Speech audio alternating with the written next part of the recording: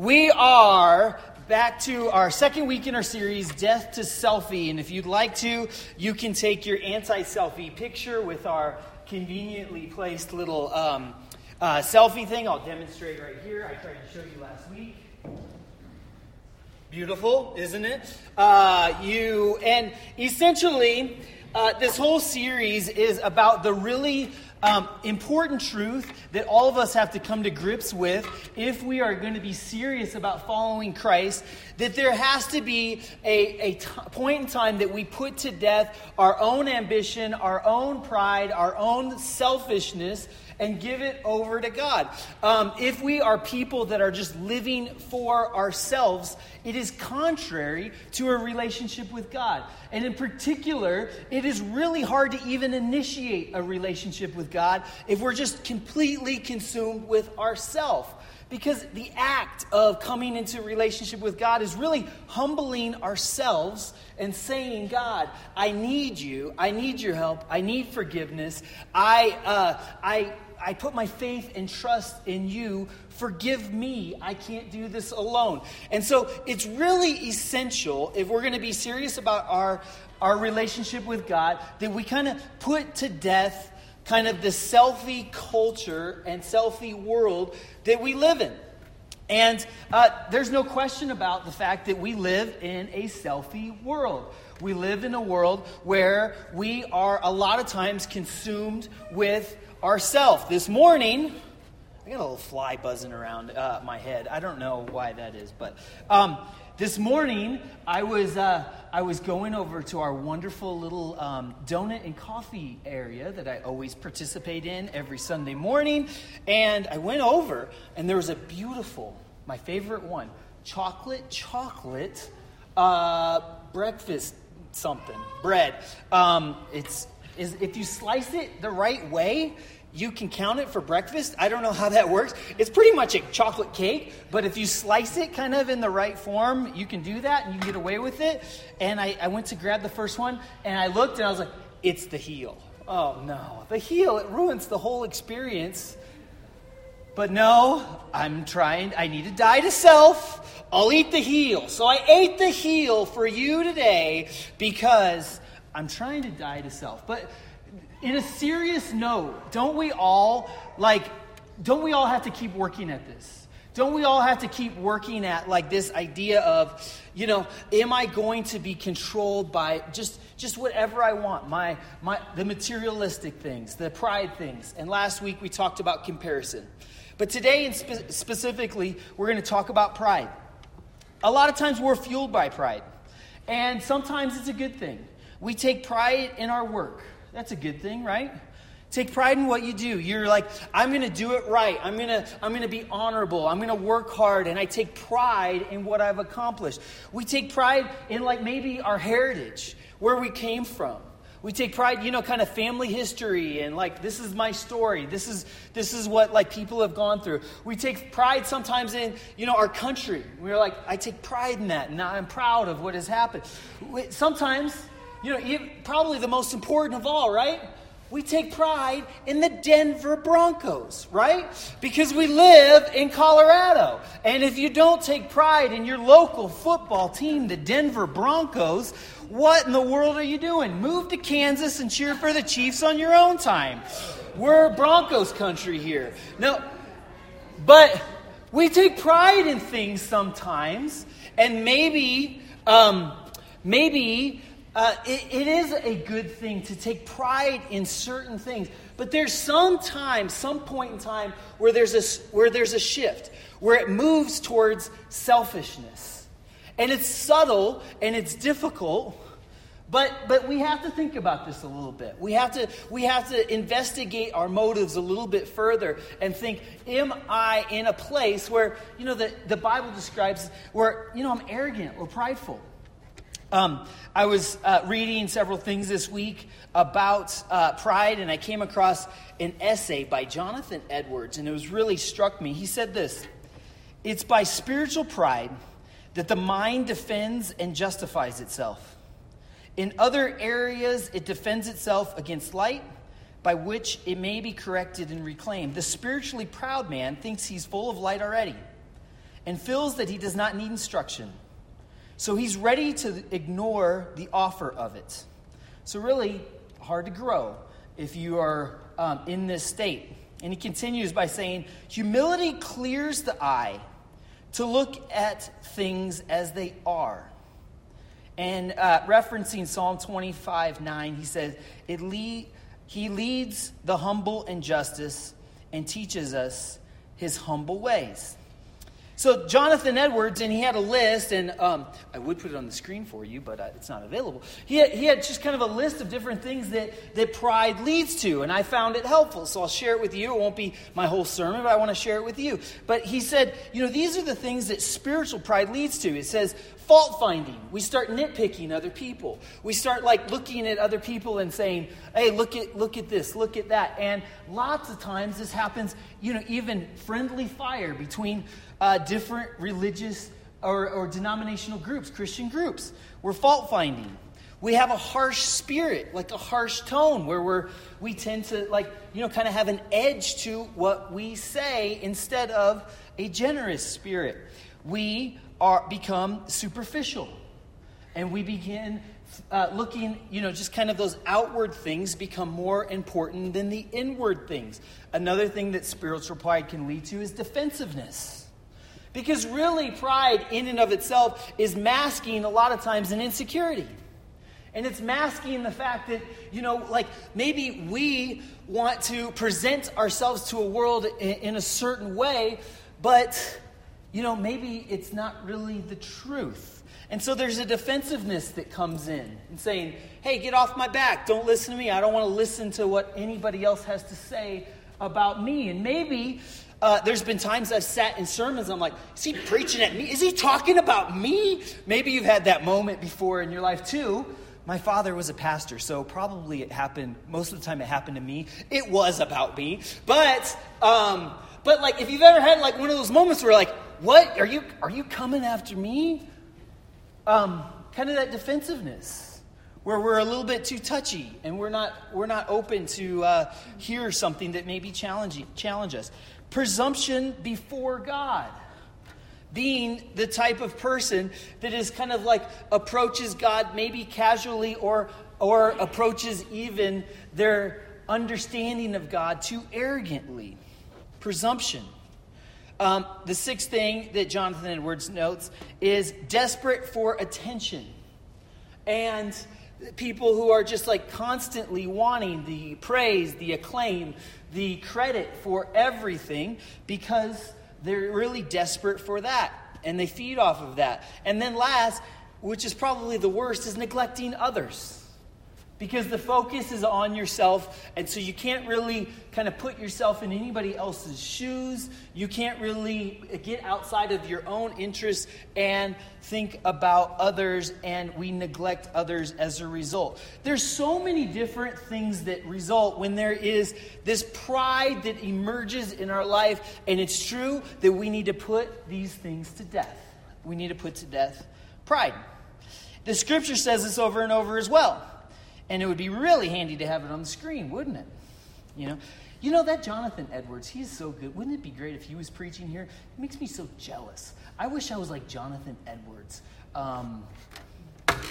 Now I'm insecure, and I don't know, pride is coming in, and never mind. All right, Proverbs chapter 16:5. It says this: "The Lord detests all the proud of heart. Be sure of this. They will not go unpunished." It says pride, if you're a prideful person, there will be punishment that takes place. And as the other kind of scriptures talking about pride attest to, I think most often that is natural consequences that take place if you're a prideful person. These things will happen and they won't go unpunished. Proverbs 16:18 says this: "Pride goes before destruction, a haughty spirit before a fall." So it's saying that this is a warning sign that that bad things are about to happen to you. Another verse, Proverbs 11:2. "When pride comes, then comes disgrace, but with humility comes wisdom." Proverbs 13:10. "Where there is strife there is pride, but wisdom is found in those who take advice.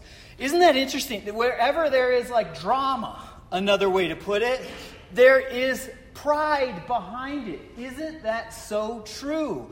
If we're like offended by, something that is misspoken or something, it's really at the heart of it, it's our pride.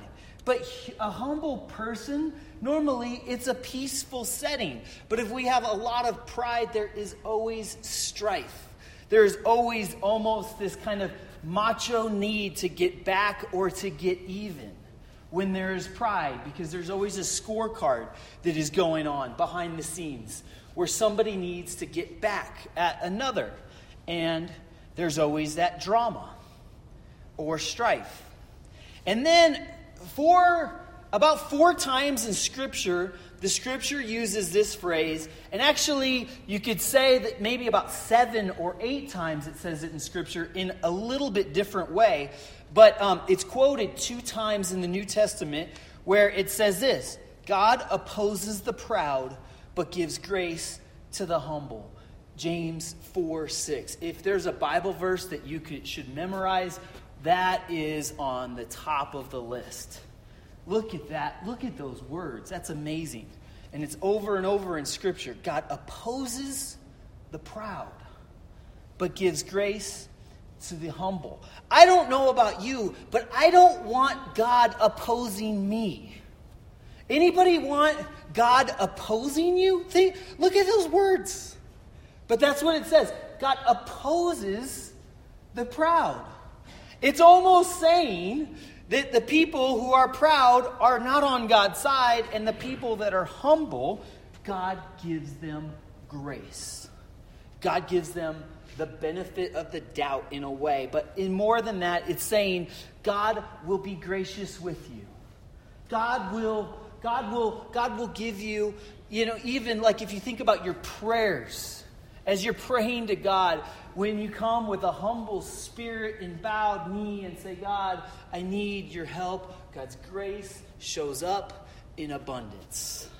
But the people who say, I got this on my own, hands folded, opposed to any change, you're going to be opposed. That is scary, scary territory. Think about that. And so this is an important thing that we can talk about, and something that, if we're honest, is in us a little bit in one form or another.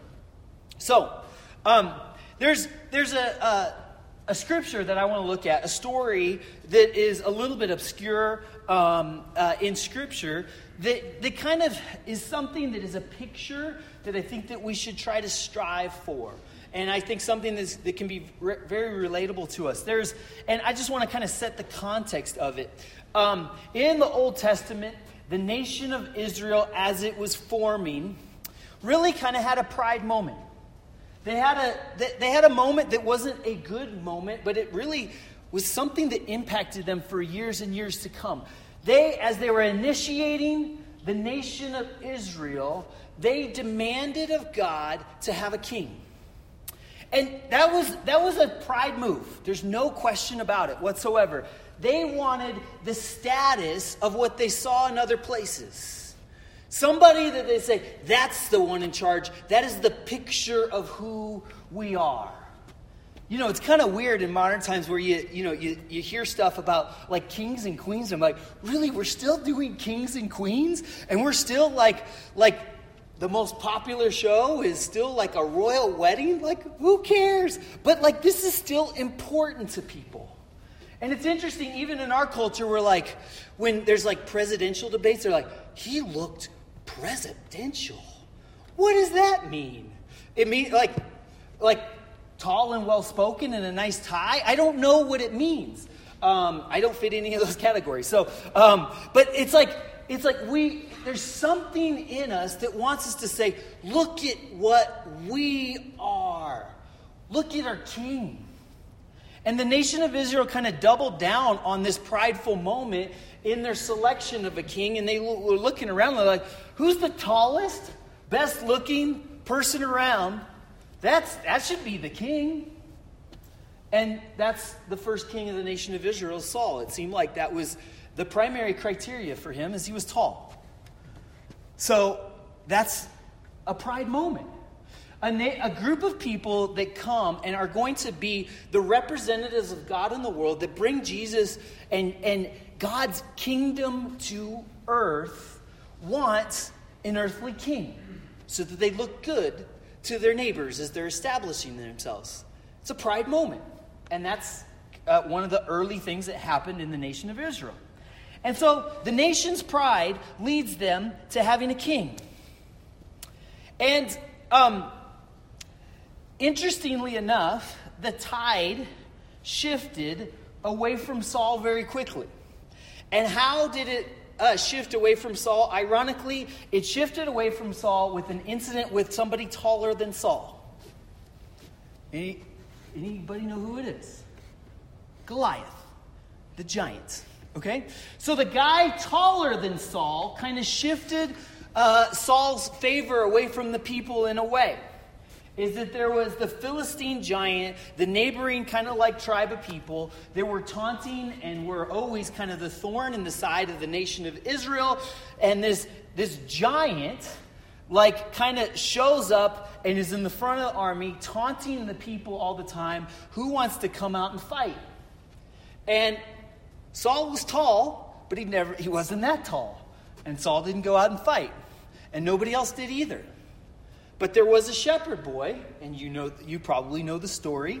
You could maybe even sing a song with me if you want to. I could teach it to you if you want. But only a boy named David. Only a little sling. Only a boy named David. And I don't know. I don't know. Somebody could help me. But David went to and opposed Goliath, took a stone, flung it with a slingshot, and killed him. Okay? And all of a sudden, what happened in that moment was all of the people's pride in their tall king shifted and went to David. And they started chanting, Saul has slain his thousands, and David his 10,000s. That must have stung a little bit for Saul. They were throwing Saul a little bit of a bone, but that was definitely a slight. They were saying, look it, Saul, you've done some amazing things. You're tall. But David killed the giant. David has slain his 10,000s 10 times better than you, Saul, little shepherd boy. And in that moment in time, the prideful people that wanted the king kind of looked at who was the next kind of exciting person in that moment, and they cheered on David, and it set a course of events that led to just a horrible season in the nation of Israel, where Saul the king was jealous and enraged, and in some way kind of drove him to madness, chasing after and trying to get David. Because he was consumed with this jealousy.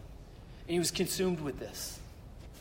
And eventually, David does become king.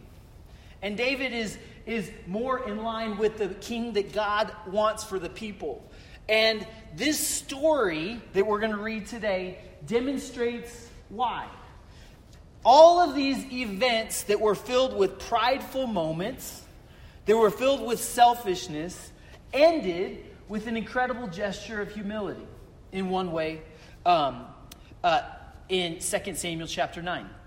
So 2 Samuel chapter 9, after David is king and Saul is dead, here's what takes place. David asked, 2 Samuel chapter 9, this is verse 1. David asked, is there anyone still left in the house of Saul whom I can show kindness for Jonathan's sake, Saul's son? Now there was a servant of Saul's household named Ziba. They summoned him to appear before David. And the king said to him, are you Ziba? I don't know if that's how it's said, but we're going to go with Ziba. At your service, he replied. The king asked, is there still no one alive from the house of Saul whom I could show God's kindness? I'm laughing every time I come to Ziba because I know that's completely wrong. But Ziba answered the king, "There's still a son of Jonathan. He is lame in both feet. Where is he?" The king asked. Ziba answered, "It's at the house of Machir, son of Ammiel, in Lo Debar." So King David had him brought from Lo Debar in the house of Machir, son of Ammiel.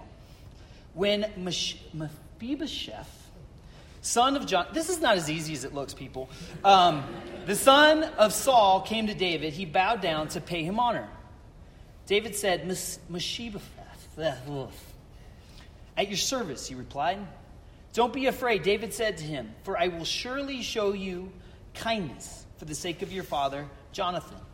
I will restore you to all the land that belonged to your grandfather, Saul, and you will always eat at my table." Mephibosheth bowed down and said, "What is your servant, that you should notice a dead dog like me?" Then the king summoned Ziba, Saul's steward, and said to him, "I have given your master's grandson everything that belonged to Saul and his family. You and your sons and your servants are to farm the land for him and bring in the crops, so that your master's grandson may be provided for. And Mephibosheth, grandson of your master, will always eat at my table."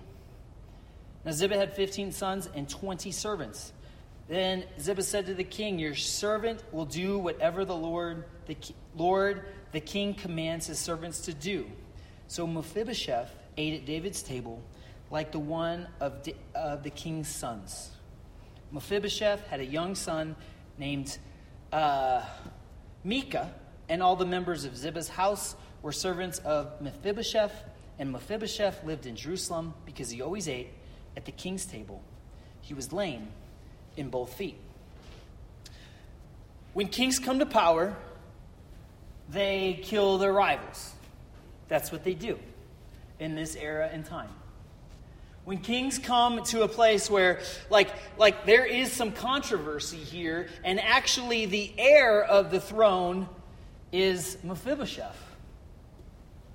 Kings don't hang out with those people. And in fact, it seems as though, and there's several different indications in the book of Samuel, that there was a few people here that were scattered about that were relatives of Saul that were in hiding and were gone. And you hear what Mephibosheth said when he approached David. He said, "You should notice a dead dog like me." He's coming in and he thinks at this moment he might be dead. And he's kind of trying to lay it on pretty thick for David to be gracious with him. Saul had spent years of his life chasing down and hunting David to kill him. And David recognized that if he followed in the footsteps of Saul and became the type of person that was jealous and proud of anybody else that came up and had any kind of fame, anybody else that had any status, if he was this type of a person, then he would be in constant battle time and time again. And so he does a dramatic thing to change the tone. And I think it was very intentional. And I think it was a dramatic moment, and I think it was very thoughtful that David did this. And you see, he's trying to search for and look for the relatives of Saul to bring him in. I'm positive that the people that were getting these orders thought that it was not for kind reasons that David was bringing them in. But David brings this guy in who is lame, who is weak, and he says, "This is your place, this is your home. And every day you can sit at my table and you can eat with me, and you will be here because you know what? You are the heir to the king, and we're going to honor what has gone before, even though Saul was somebody that tried to kill me time and time again." This moment is something that it's a very dramatic act that I think all of us could learn from in one way or another. That we could say, how am I going to put to death kind of this idea in my head sometimes that I want my own way? How am I going to put to death this prideful spirit that sometimes like just comes up inside of me. Maybe we need to do something dramatic. Don't be fooled. David was an ambitious person. David was somebody that wanted to do great things. David was ferocious in battle. David did big things. He went and was willing as a kid to go and face a giant. He wasn't he didn't want to not be ambitious and do big things or anything like that. He was somebody that had big dreams and big goals and all of this and wanted to do great things for God.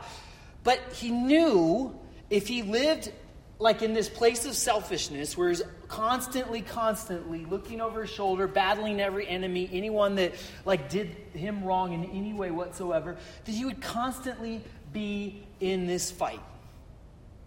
And I want you to think about, even put it in your perspective. You're not battling for the throne. This isn't like Game of Thrones in your life. That's not what you're doing in your life. But you do have times where there's there's that little bit of strife. There's that little bit of a pull. There's that competitive spirit. There's that scorecard, so to speak, that is going on. That at some point in time, maybe you need to do something dramatic to reset that moment. Maybe you need to do something big and bold in order to stay away from the temptation that we all have in kind of leading towards and going towards pride. Something big and something gracious. And this is what David does. He goes to the person who wrongs him and he forgives him. In Scripture, Jesus says kind of some outrageous things a lot of times when he's talking to people about how you deal with problem people. Jesus says some really outlandish things. When somebody strikes you, turn the other cheek. Outlandish. It's kind of crazy. But he said it. He's saying, someone's harming you, don't harm them back. He says that you should love your enemies and pray for those who persecute you.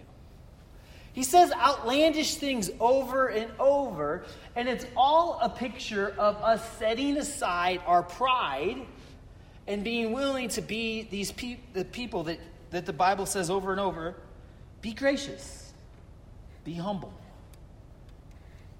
And so in our life, we have all kinds of different opportunities and moments where it's kind of we can fall into the trap of me against the world. Whenever, maybe somebody wrongs us in one way or another, and my pride is hurt. And I feel like I need to one up in some way. I want to get in that next word. Sometimes it's with the people that are closest to us. And all of a sudden, we're having a conversation and it turns a little bit ugly, and we decide to use words that we know will harm others. Be different. Do something dramatic. And that's what David does. Instead of bringing Mephibosheth in and saying, you know what? You're going to die so that you don't take my throne. He says, you can eat at my table. Dramatic. What would it be if whenever you had that moment where some of that pride is starting to arise, some of that anger, some of that feeling of I want to get back or whatever it may be, if you surprised people with an act of generosity and kindness and forgiveness, what would happen? What would happen if you went to somebody in a generous way? What would happen if instead of having the same fight with your spouse over and over and over again, the next time when it came up, instead of pointing the finger and explaining why they're wrong, you said, you know what? This is where I was wrong. And that's where we need to start. What would that do? How would that change your relationship? How would that make an impact? How would that change the culture at the place where you work? Where it seems maybe there's times where people are doing things that are unjust. Maybe there's times where you're mistreated. Maybe there's times where other people are in the wrong, what would it do if you went and took the initiative and thanked people for the positive things that they were doing? Or just let something go? It would be pretty dramatic. It would change your relationships in a huge, huge way. And this is something that is kind of like this daily thing that we have to wrestle with. Is, am I going to be fighting against everyone? Or am I going to put down my pride and be a person of humility? On a daily, regular basis, and I want you to even look back to the list that Jonathan Edwards gives us, and it's kind of on the back of your note-taking guide. On the second question, there's that list is included. And think about all of these different ways that we could change the tone of a relationship by choosing humility over pride. The fault-finding, the harsh spirit, the superficiality, the defensiveness, presumption before God, the desperation for attention, or neglecting others. There's something in our life that needs to change if we take seriously the message of Jesus Christ and following Christ. And that's what this whole series is about, because there is, if we don't get this right, that this is God's world, and we need to put aside our selfishness, it's hard to even move forward in any way in your spiritual life. John the Baptist, as he was preparing the way for Jesus, he got it. And I don't know if he got it right away, but he knew what his mission was. He knew that he wasn't Jesus. He wasn't the Savior of the world. But he realized he had an important part to play in what God was doing in this world, in God's kingdom here on earth. And so John the Baptist came before and paved the way for Jesus. And he went out and he was baptizing people, and he was pointing people to the Messiah that was to come, to Jesus. And there's this famous line, and it's something that I want each of us to think about a little bit in regards to the subject. That when the time came that he had done kind of his task, and it was time for Jesus to take center stage, he says, I must decrease, and he must increase. In every one of our lives, that's something that we're called to do if we're going to take seriously the call of Jesus. God's way, God's will, God's kingdom needs to increase. And our agenda, our will, what we want, needs to decrease. That's on a daily level with our interactions with people, and that's on a big level when we're thinking about all the big things in our life. God's will, God's way must increase. Our will must decrease. If you can almost kind of look at it as a scale. And you can almost take that and use it as a litmus test for where I'm at and how much I'm growing closer and closer to God. Is God's will and way and what God does, is that increasing or is it decreasing? And you can kind of look throughout the years as to how you're growing closer and closer to God. Is God's will increasing or is it decreasing? I remember multiple moments in my life where it was a crossroads moment, and it's really, like I said, kind of an entry into, am I going to be serious about following God? Is this pride issue? I remember multiple times in my life where decisions have to be made about big life choices. Like, where am I going to live? What job am I going to take? How, all these things that are a big deal. And these kinds of decisions in life, a lot of times, we don't think about this question. How is God going to increase? And how am I going to decrease? I mean, sometimes we don't. But I remember multiple times in my life, I came to that crossroad moment where I was going to ask myself, is it going to be my plan or God's plan right now? And it has to do with finances, has to do with how you're gonna raise your kids, it has to do with your relationship, all of it. Where all of a sudden I have to say, you know what, am I going to pursue this path for more money or more whatever? Or am I going to do what I feel like God wants me to do and do the right thing no matter what? It's really one of those things in our life that is kind of, it's going to either hold us back or it's going to set us free in our relationship with God. Are we going to put to death our desire to rule our own lives and completely be in control, and that pride that takes over in our life? We're going to let God take control. I invite you to pray with me and reflect on this dramatic moment in this story that David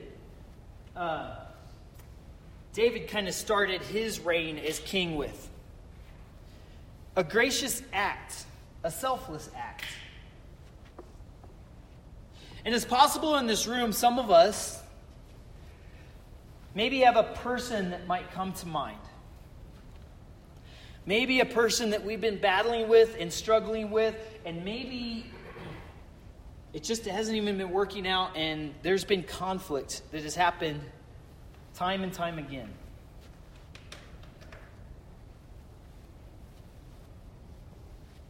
Can you set down your pride and start over? Do something different? For some of us, there may even be kind of like these big life decisions like I was talking about, where we have choices to make on what we're going to pursue with our life. Are we going to keep pursuing big goals or status or whatever it may be? We're going to put to death those things. Say, God, have your way. I think many times it applies to kind of our relationship with our church. Where we say, is it going to be about what a church can provide me, or is it going to be what I can provide God, your kingdom, and how I can help? We live in a selfie world. And we all can get caught up in it, where we're just focused on what our own goals.